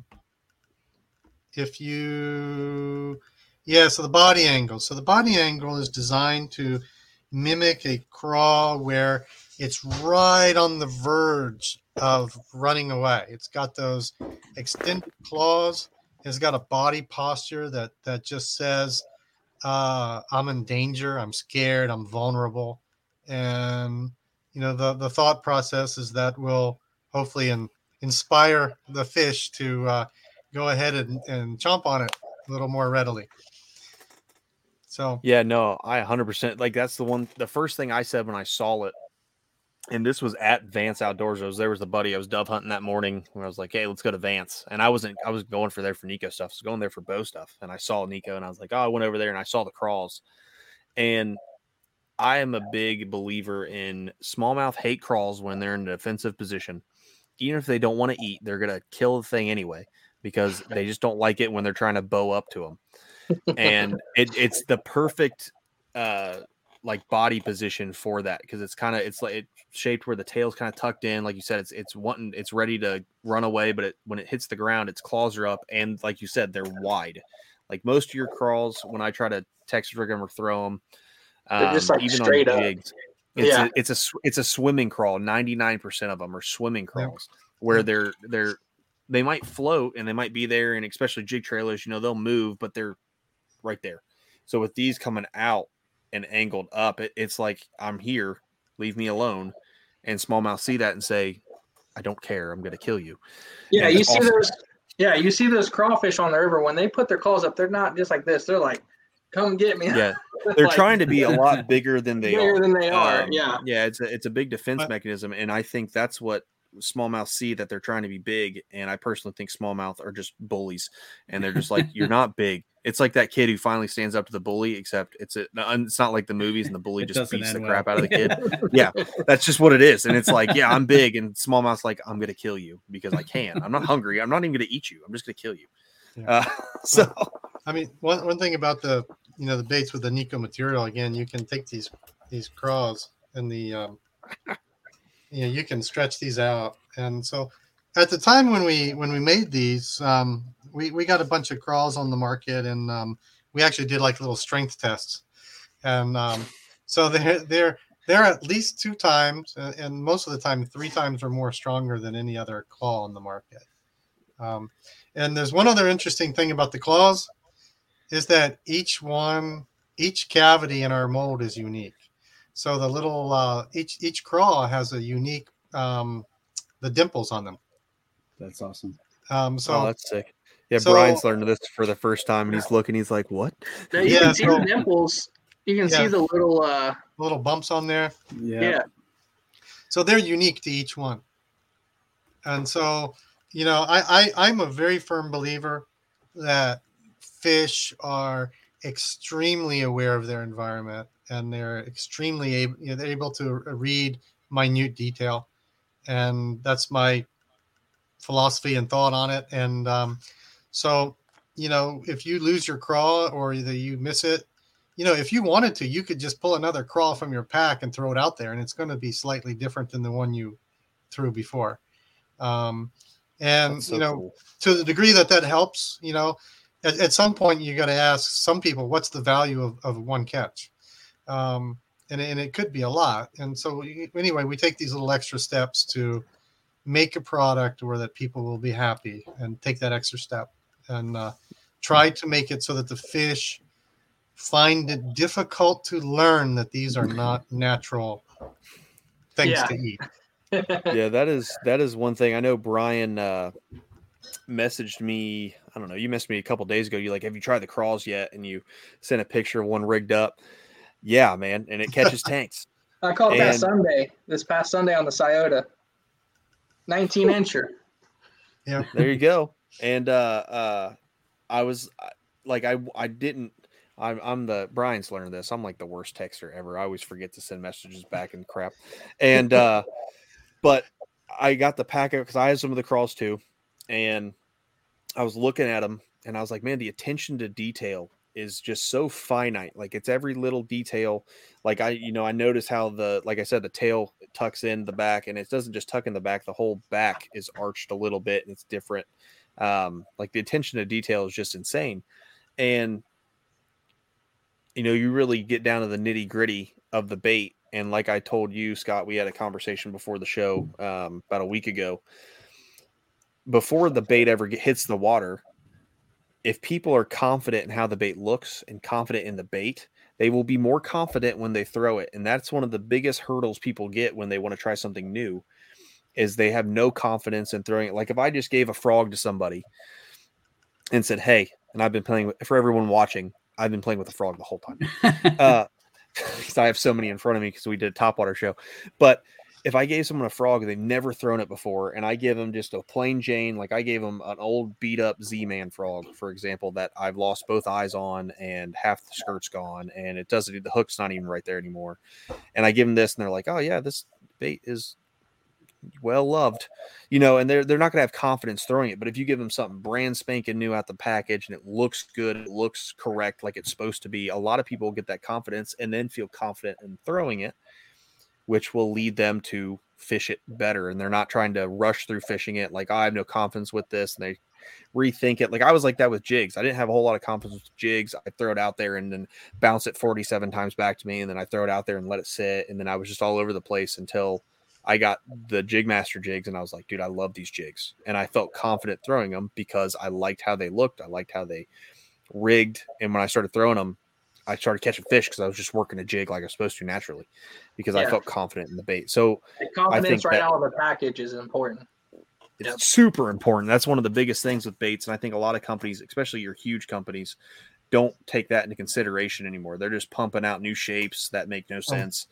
And, you know, it's somebody's like gets it because it's the latest, greatest thing, but then it makes no sense. So having designed these baits and going through the process internally to turn them into a product for the market, I can tell you there's a lot of competing pressures and lots of different directions. And I can, when I look at other larger companies' baits, you know, it would be unfair to criticize the designers because they probably came up with something that was quite nice. But by the time it goes through accounting and all the numbers are crunched, and hey, you know, just like, for example, with our crawl, just doing the antenna like this instead of straight, that costs money. Hey, if you make the antenna straight, and it's going to save us this much money. If we make them shorter, it's going to save us this much money. So when you go through all those details with the mold, when the people who work on the molds and the production guys, you know, there are even with Nico. I mean, we do make compromises on some areas to accommodate that, because you know, some of the baits we came up with, if we didn't compromise, you'd be paying $40 a pack. You know? And that's not going to happen. Well, thank you. So we had to make some changes. So anyway, yeah. To do the attention to detail, you know, we hope to give people confidence. We hope to have them feel good when they use our product, and then I firmly believe that leads to more fish at the end of the line. And you know, if that makes them happy and they're a happy customer, they're fishing a product that brings happiness and doesn't hurt the environment. You know, so and I'm big that the company has a big standing, and you know, you talked about it a little bit earlier, and I didn't really hit on it. But has a big standing on caring about the environment. Because that's one thing. And Brian, as you know, working in conservation and things like that, and Scott doing it when you're younger and then doing it now, and then Sean looking at big river systems, and, you know, me looking at smaller river systems. If you don't take care of the river, you can watch the river turn on you in a year. Like the whole ecosystem can change immediately. I mean, we're seeing it with Asian carp, things like that. The populations around the country are getting in. Whole ecosystems are just dying. So conservation is a big part of it, and I'm really happy that Nico, you know, takes the time to think about that. You know, it's cool to see, especially from, you know, a company like you said, you're a small company, but I mean, I personally think just from once I started researching it, I mean, you have a good presence, so people, you know who you are. It's not like it's, you know, a small company running out of a house. Like, people know who Nico is, and you have that footprint. So I'm about that. Yeah. What do we want to talk with? So now we're getting to the limits of my expertise in Nico, because I've only used a few things. There is one bait there's two baits I really want to talk about. One is the new Winnows, but we'll get to that. I really want to talk about the octopus. Oh, really? Okay. Because on your Instagram, I know. See, it's a trick question, because octopus and smallmouth make no sense. But on your Instagram, it shows a picture of a giant octopus sticking out of a fish's mouth. So a smallmouth of all fish. Yeah. So I want to talk about that. Okay.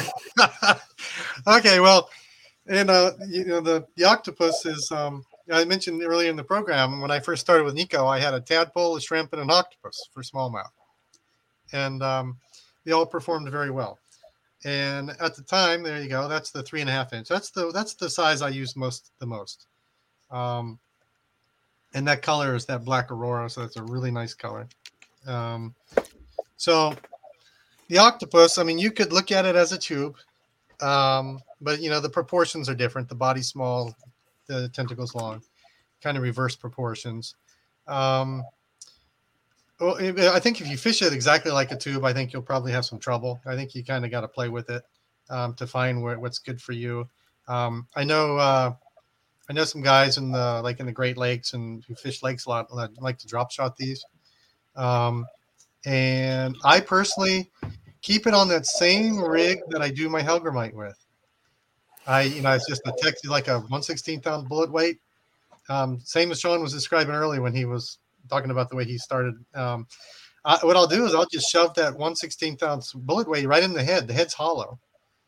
And the line, I mean, it's got a hollow section through there. So you can put the hook through, thread it up the line, jam the bullet weight in there, and just have a freely dangling hook behind it. I don't have to change it out. And I just kind of swim it. And it's got, with those legs there, you can imagine it's got plenty of movement. And generally speaking, the fish are not shy about hitting it. And I do know that the octopus has put some money in people's bank accounts up on Lake Ontario and maybe some other of the other Great Lakes. I'm not quite sure. A lot of those things are kind of secret when money's involved. But yeah, Brian. So the octopus, Nico has a 1.5, like for panfish or trout, a 2.5, 3.5, 4.5, and a 6. And I've caught fish on all of them. And if you check out my Instagram, I was Instagram or Facebook, I think. I was actually using this one right here. This is the exact octopus that I posted those pictures of. I don't normally use red for smallmouth, but there's something about when I'm on a river, I just you just get a feeling, and usually when I just get a feeling and I act on it, it usually turns out pretty well. And that day I thought, you know what,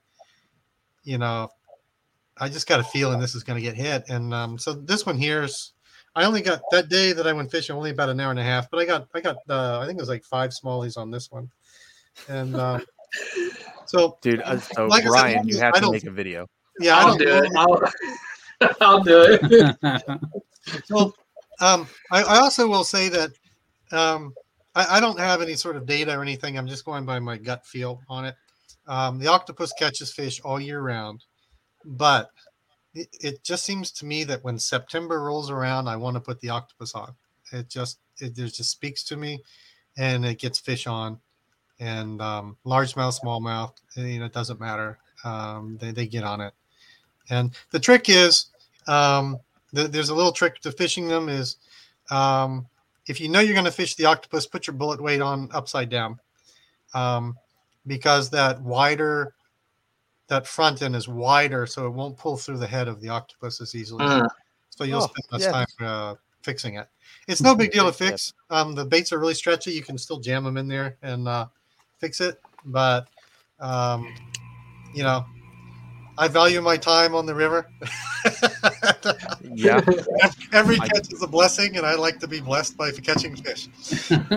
There you go. I'll be with that too. And see now, so Brian, you have to make a video, and that's going to be my new challenge. Is I'm going to buy some octopus. And I'm going to catch some smallies out of. So I'm going to tell you some juice that I don't normally tell people, which is weird, because I post everything on YouTube. I actually take the skirts off my chatterbaits and put the 3.5-inch squid over the keeper.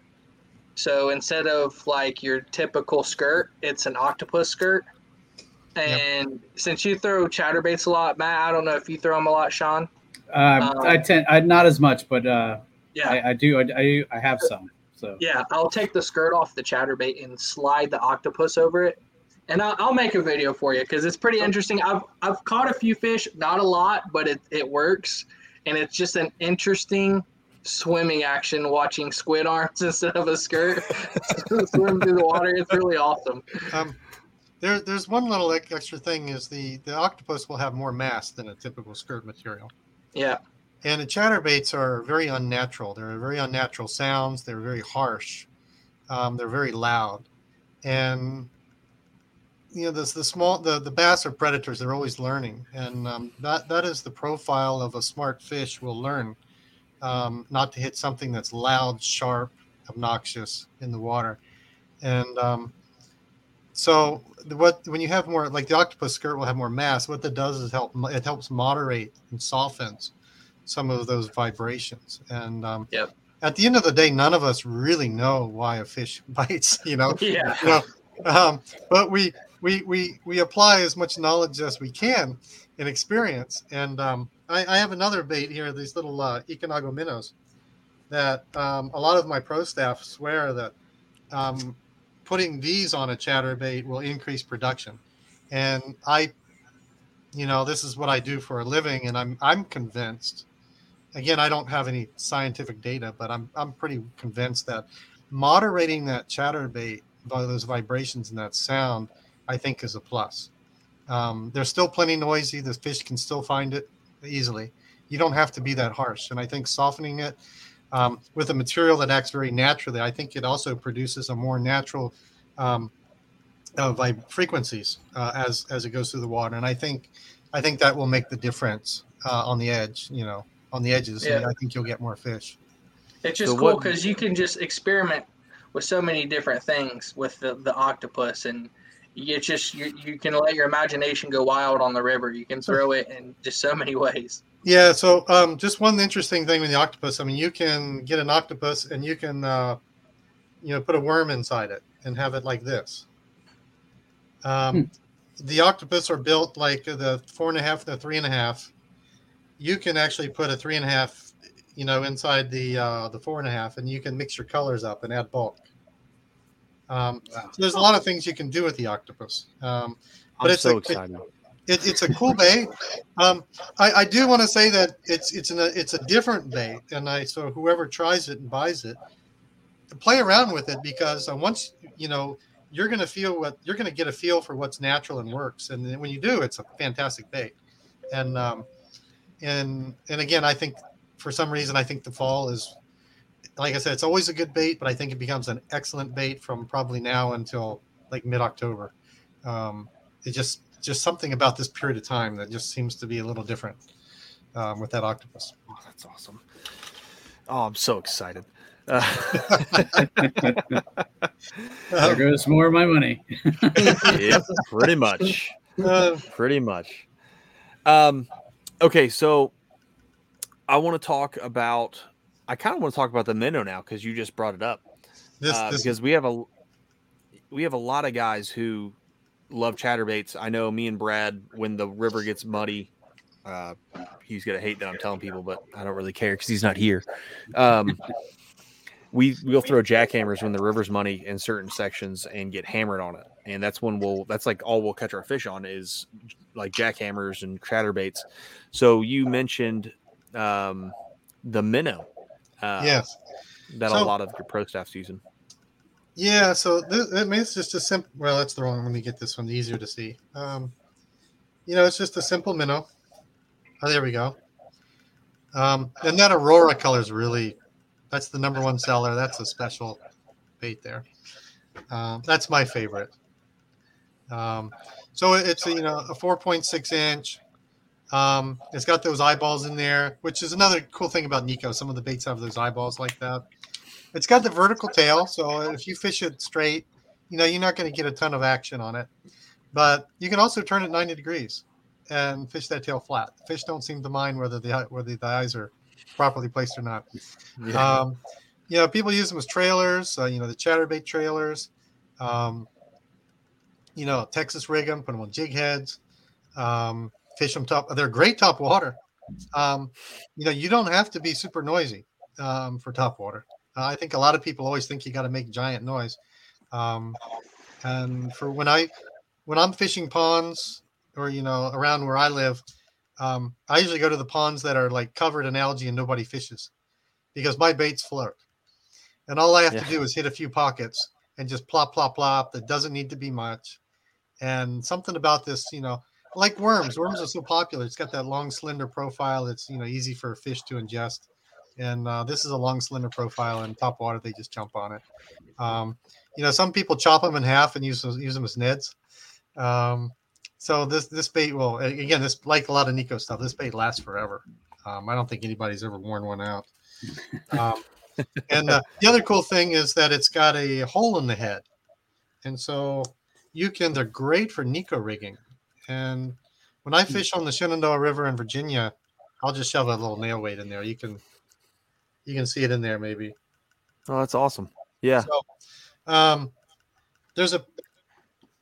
there seems to be like about a 3-week period starting about now every year where the fish just go crazy over a Nico rigged minnow. I just plop it down on the bottom, just like Brian was saying, let the bait do itself, do the work.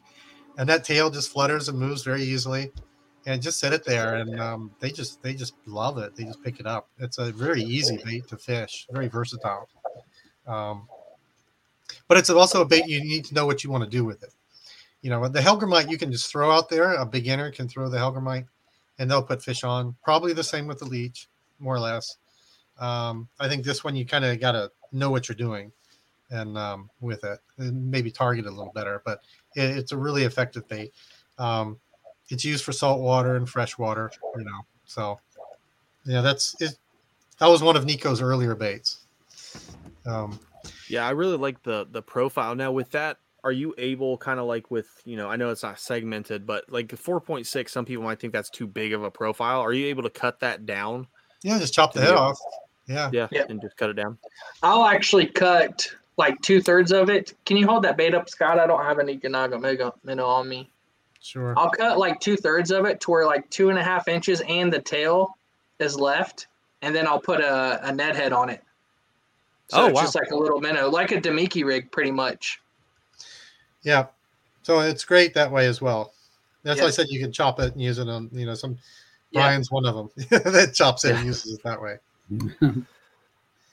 I didn't even see those, so I'm happy you brought it up, because it kind of leads into the next thing, and this will probably be one of the last few things we'll talk about, because we're going on to an hour and a half, and Brian's gonna yell at me because it's a long show, but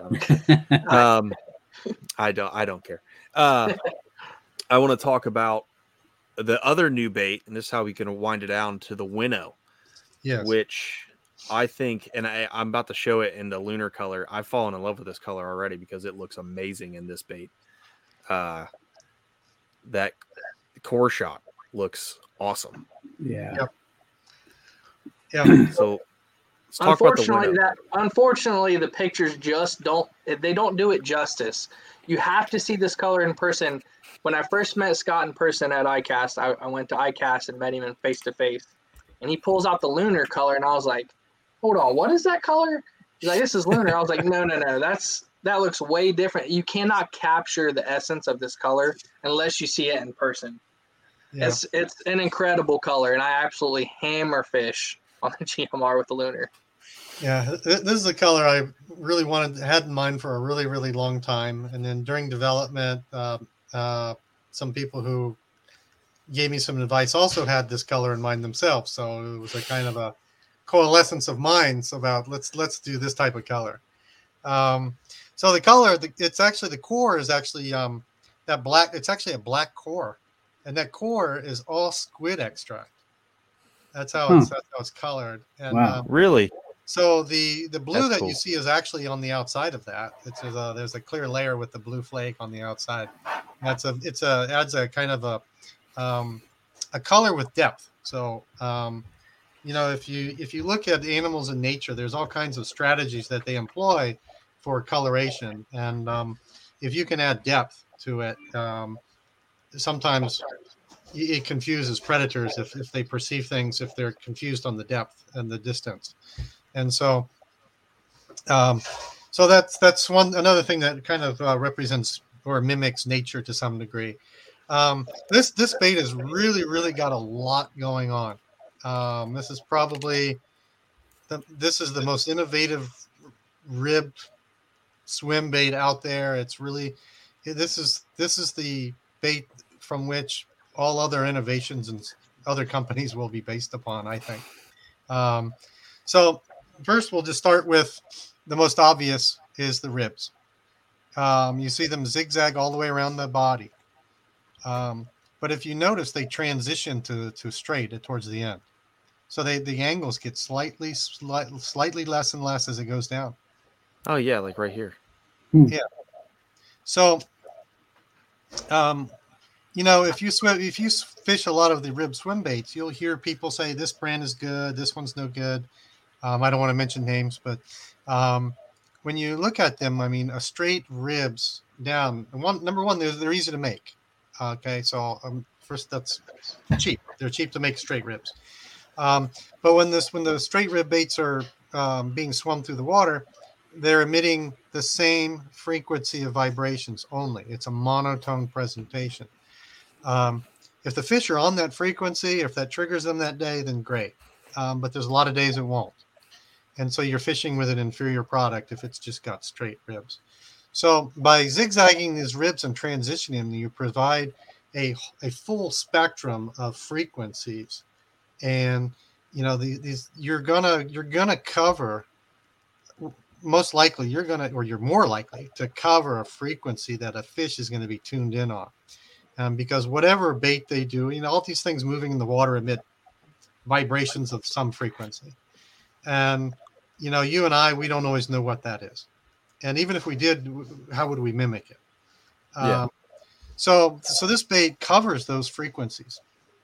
And, during testing, we put this bait up against a lot of the straight ribbed, monotone, some very famous brands. And, the reports we got back were tough day of fishing, couldn't get anything on my main rib swim bait, but I got hits. Maybe I caught a fish on the rib, on the Nico Winnow. It would, when paired against a bait of very, very similar design, it excelled quite well, and it seemed to prove our design, and it seems to prove what we set out to do. So that's one thing. Also, just because of our material, the body inside is actually slightly thinner than other bodies out there. The ribs are very thin and soft.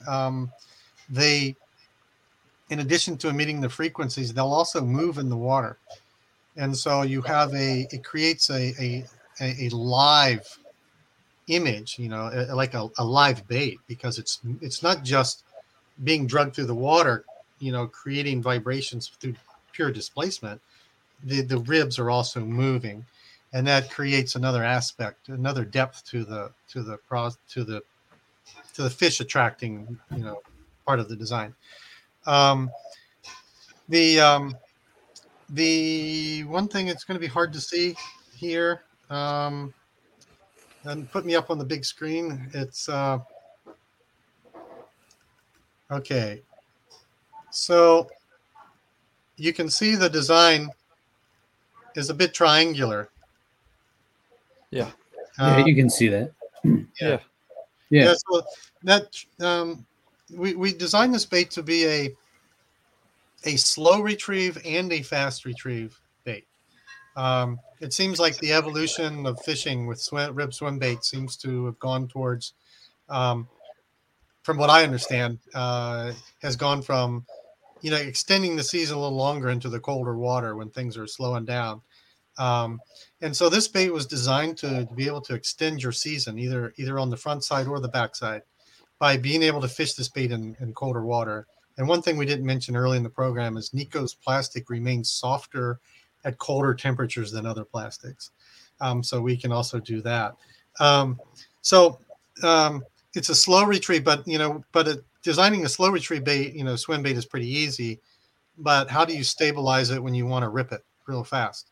And so that triangular design helps stabilize that bait. So this bait is stabilized at high speeds or slow speeds. And the other thing was the belly profile. It's kind of hard to tell, but if you actually see the product in real life, maybe look at the pictures. The belly is swollen. It's got a swollen belly.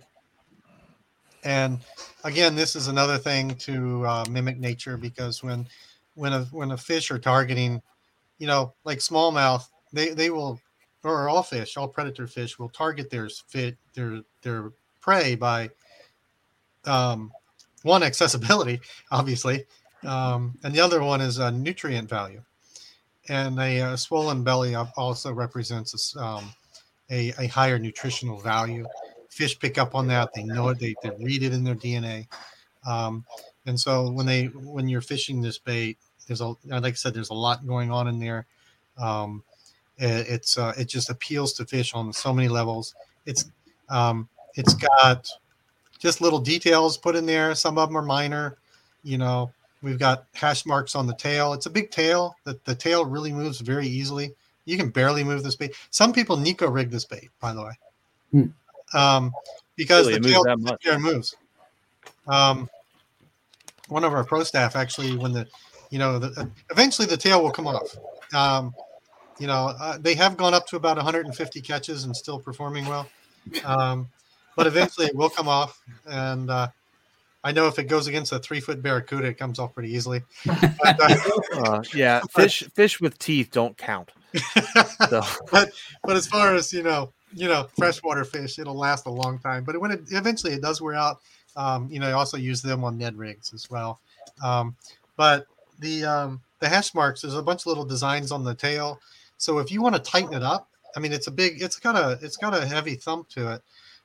If you want to tighten that up, you can chop off part of the paddle, and there's marks on there for you to help guide you, so you remember next time when you get it the way you want. There's a little slot in the back for exposing your hook. There's markers. You want to swim this straight, right? So there's actually markers in there, so you can line your bait up properly on the hook, so that you can get it straight. There's even a marker for a nail weight if you wanted in there. And the head is designed so that if you chop it off, it fits most jig heads that are on the market. But a lot of, and there's other little details in there they probably shouldn't talk about. But there's a lot going on in this bait, and that it really is, as a lot of thought went into this. And this bait is just, by the way, going zigzags all the way around the bait. Nico's the first company in the world to do it, because you cannot make this bait with traditional molds. It took us over a year. Nico had to visit lots of different high-tech industries in Japan, look at different machinery, different concepts of approaching this problem to make this bait. Now it does cost, right now it's at $14.99 for 5 of them. A lot of people shy away from that because they don't understand the value there. But again, when some of the baits can go 150 fish. We think it catches more fish, and testing that we did, it certainly seemed to catch more fish. If you look at the money people pay on a fishing trip, just in your gas or just going to the store or replacing another pack, then it's one of the best values out there. And anyway, that's sort of the winnow. Yeah. Yeah. So you have something, Brian? Yeah, I was going to say, one of the things to try to show people when I'm making videos is the value of a catch. Like when you break it down, if your Hellgramite's catching 40 smallmouth and that Hellgramite was $2, you can kind of break down cents to catch, if that makes any sense. Like, yeah. So when someone sees an expensive product like the Winnow, and you can go out there and catch so many fish on it, you can break it down and break those catches down into a dollar value. And then you can kind of be like, okay, well, this Nico pack, this 5-pack of Winnows will last 20 Kitech packs. And we know how, just different companies, but just the durability and trying to get people to understand that you can get a lot of value out of these baits, out of this plastic. Yeah, I haven't done any calculations lately, but in the early days when we were getting started, we did some analysis, and the cost of fishing Nico, we calculated to be 1/20th the cost of fishing traditional plastics. Oh, wow. And yeah, so that's what we came up. And as far as durability, as far as like Hellgramites, I've gone around 250 catches before I lose them. I think a lot of times I could probably go about 500 on a bait. The only exception is when you get snagged and start yanking. I usually fish just straight braid. And braid will do a braid. The baits are tough, but if you're really swinging your rod trying to get a snag off with braid, that braid can do damage to the baits. But otherwise, they last a really, really long time. Yeah, I think that's one thing. Being in the big swim bait game, for example, I'm used to spending an asinine amount of money for a bait. It's just how it is. I mean, I have hard plastic or hard swim baits that I spent upwards of $200 on. But for your average angler, what's always weird to me. Like, we spend so much money on reels and rods for the concept of, well, if I buy this really nice combo, it's going to last me forever. As long as I take care of it, it's going to last. I never have to worry about replacing it, which is the same concept that I think when it comes to baits and more expensive baits. Because the last thing I want to talk about tonight before we jumped off here was, why is your bait worth the pricing? And you explained it perfectly. The durability factor of it, the fact that, Brian, you stated it. We all know about Kitex. I'll just say it. I don't really care. I'll throw a Kitex and get 2 fish on it, maybe, before the tail rips off or it gets ripped or the hook rips through the head and you can't T-pose it any other way because it's all destroyed. So, and you're looking at a pack of those are $7 or $6.99. So if you go through a pack of those a week, if you fish, like I fish, multiple times a week, if I go through a pack of those a week, in 2 weeks, I've bought 2 packs of Kitex. That's the same price of 1 pack of Winnows. And if those Winnows are lasting me, let's just say conservatively 40 fish a Winnow, I'm not using more than 1 pack of Winnows every month. Yeah, exactly. And that's on a bad month. Like, good month, I mean, I still have plenty of durability. So the cost of it, I love how you explained it. And you did the testing at the early beginning of it where it's 1/20th. And because people don't think of the long run, they just think of the short run. Yeah. Because they're so used to baits falling apart and lasting 2 or 3 fish. To where once they understand that these baits last, I mean, theoretically, they last. If you don't get snagged, like with straight braid, Scott, and you're throwing, you're throwing it and you're not getting snagged and you're just catching fish, theoretically, these baits will last you until you lose them. Yeah. Unless something, like a pike comes up. Okay, well, I don't care. You can, unless you're throwing steel, you're not going to win that battle. So who cares? Hey, I did win that battle on a Hellgrammite 2 weeks ago on my video. I saw the video. I got a pike to eat a Hellgrammite. That was pretty crazy. Yeah, I saw that video. That was a good video. And it was a good catch. And it explains it perfectly because did you keep finishing that Hellgrammite the rest of the day? Yeah. Yeah. The whole I can day tell you there's plenty of baits, including some that come in blue packaging that I've caught toothy fish on and they get rips in them and it's not their fault. It's a pike. It's not supposed to, it's not meant for that. So yeah, I mean, it's awesome. You explained it great. I mean, we covered quite a bit. I was going to say there's some additional aspects to it. Is a lot of times people don't calculate what's the cost of restocking every time. It's not just the cost of the baits. Driving to the store could theoretically be lost fishing time. It's gasoline. It's wear and tear in your car. It's the risk of an accident. And then what is the time loss in re-rigging it all the time and digging through your bags and putting more baits on? And what's the cost of space when you're out fishing? I think a lot of us would like more space, to have more stuff, yes. Right? You can, like Brian mentioned earlier in the program, you can just put on one bait. He's good. As long as he doesn't lose it, he's good to go. And that's true. And, I carry, because I do this, I carry like a big bag. I've got everything under the sun with me, but I rarely ever change out. And you never really have to. And, but it saves time, money. Theoretically, at some scale, it even saves lives because people are, after so many miles driven going to the store all the time, you even consider that. And at the same time, it also completely harmless to the environment. You're not harming anything. And then, it's just a lot of merit to it. Besides that, they catch fish and a lot of fun. Yes. There you go. So guys, this has been a great show. I'm super pumped to start using Nico. I don't know if anybody noticed when I was sharing the screen, I added some of those core shots to my cart. But yeah, I'm pumped. Scott, Brian, thank you for coming on tonight. Sean, thanks for co-hosting with me, man. No problem, man. You got any closing thoughts, Sean? Any questions you wanted to ask that didn't get answered? I wanted to give a quick shout out on the if you guys are panfish or trout, their little stuff like the waxworm. I don't know if you've ever fished with waxworms, they're the most pain in the butt thing. Like even a little nibble and it's gone. This thing will last forever. It is like ice fishing. The best thing for trout I have ever used, and it just it's like small or it is panfish and trout crack. They literally love it. Yeah, so for people who do fish the smaller fish or trout, we have stoneflies, caddisflies, waxworms. We have these little guys, these little they're kind of hard to see, little strips, maybe that way. Oh yeah, that looks. And Nico makes awesome baits, and you know if you're interested in fishing the smallest soft bait in the world, Nico makes that too, 0.2 inches long.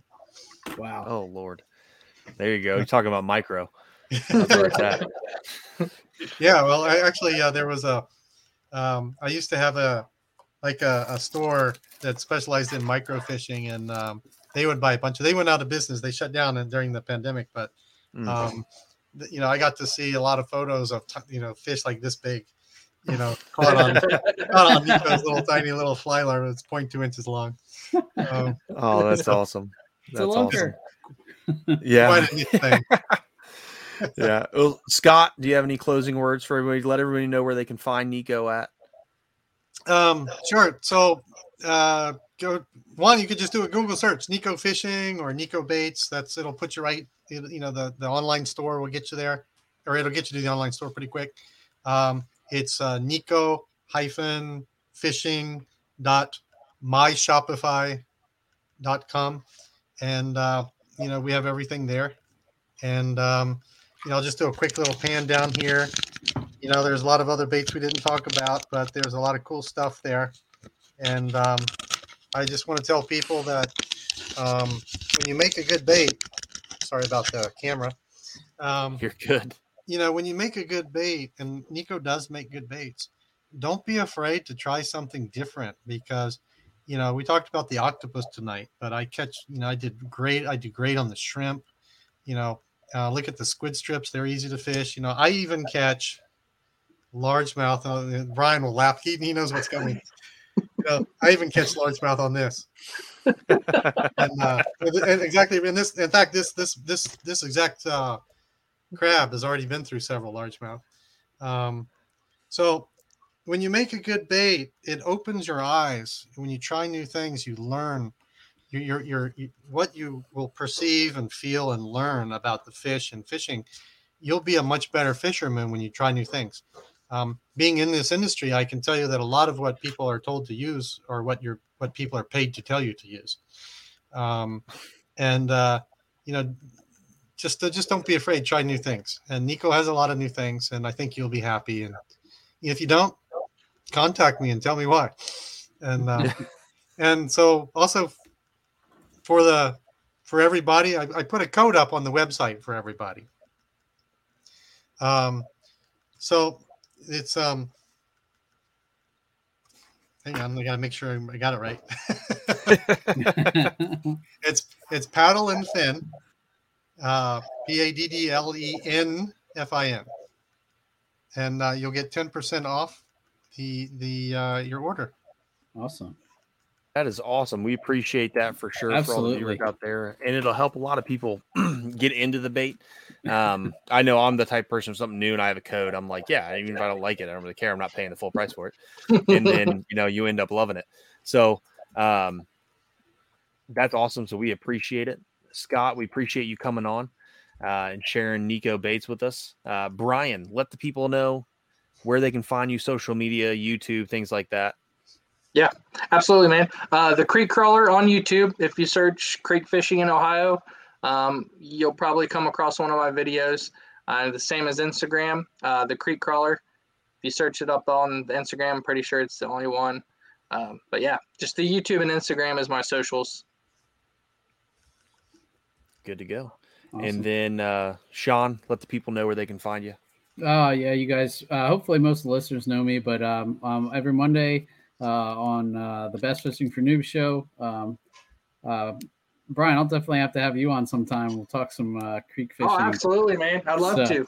But I'm still kind of building my social media presence. I'm kind of a slacker, old school. But you can find me on all the big on Facebook, Instagram. No TikTok yet, but we're getting there. Okay, So. I don't either. I'm not about that much. I can't do that. I just watch stupid videos on there and send them to Brad and my wife, and then my wife sends me a bunch of dog videos. So, but Matt, I appreciate you letting me come on co-host with you. It's been fun. Oh no, man, I loved it, especially the amount of experience you have with the Nikos. This is one of the first shows that I've done that I don't know a lot about what I'm fishing with, but the little experience I got, I'm super pumped. I love them a lot, and I'm excited to try the other stuff. I'm really excited to try the Winnow. Now that you've explained it, because I didn't know. It's crazy. Last little tidbit, and then we'll close off. Sorry, Brian. It's crazy how a paddle tail that's been around, that style of bait's been around forever, but the amount of innovation you've put in it to make it new, which is awesome. I love seeing that, especially from small businesses. But on that note, everyone, long episode, longer than normal. That's what Brad gets for not being here. But thanks for sticking around with us. Yep, thanks for hanging in, guys. All right, yeah, thank you. I know everybody have a good night. Be safe on the water. Yep. Thanks for having us. Thank you. There we go. And on that note, see everybody later. Thanks for tuning in to another killer episode here on Paddle and Fin.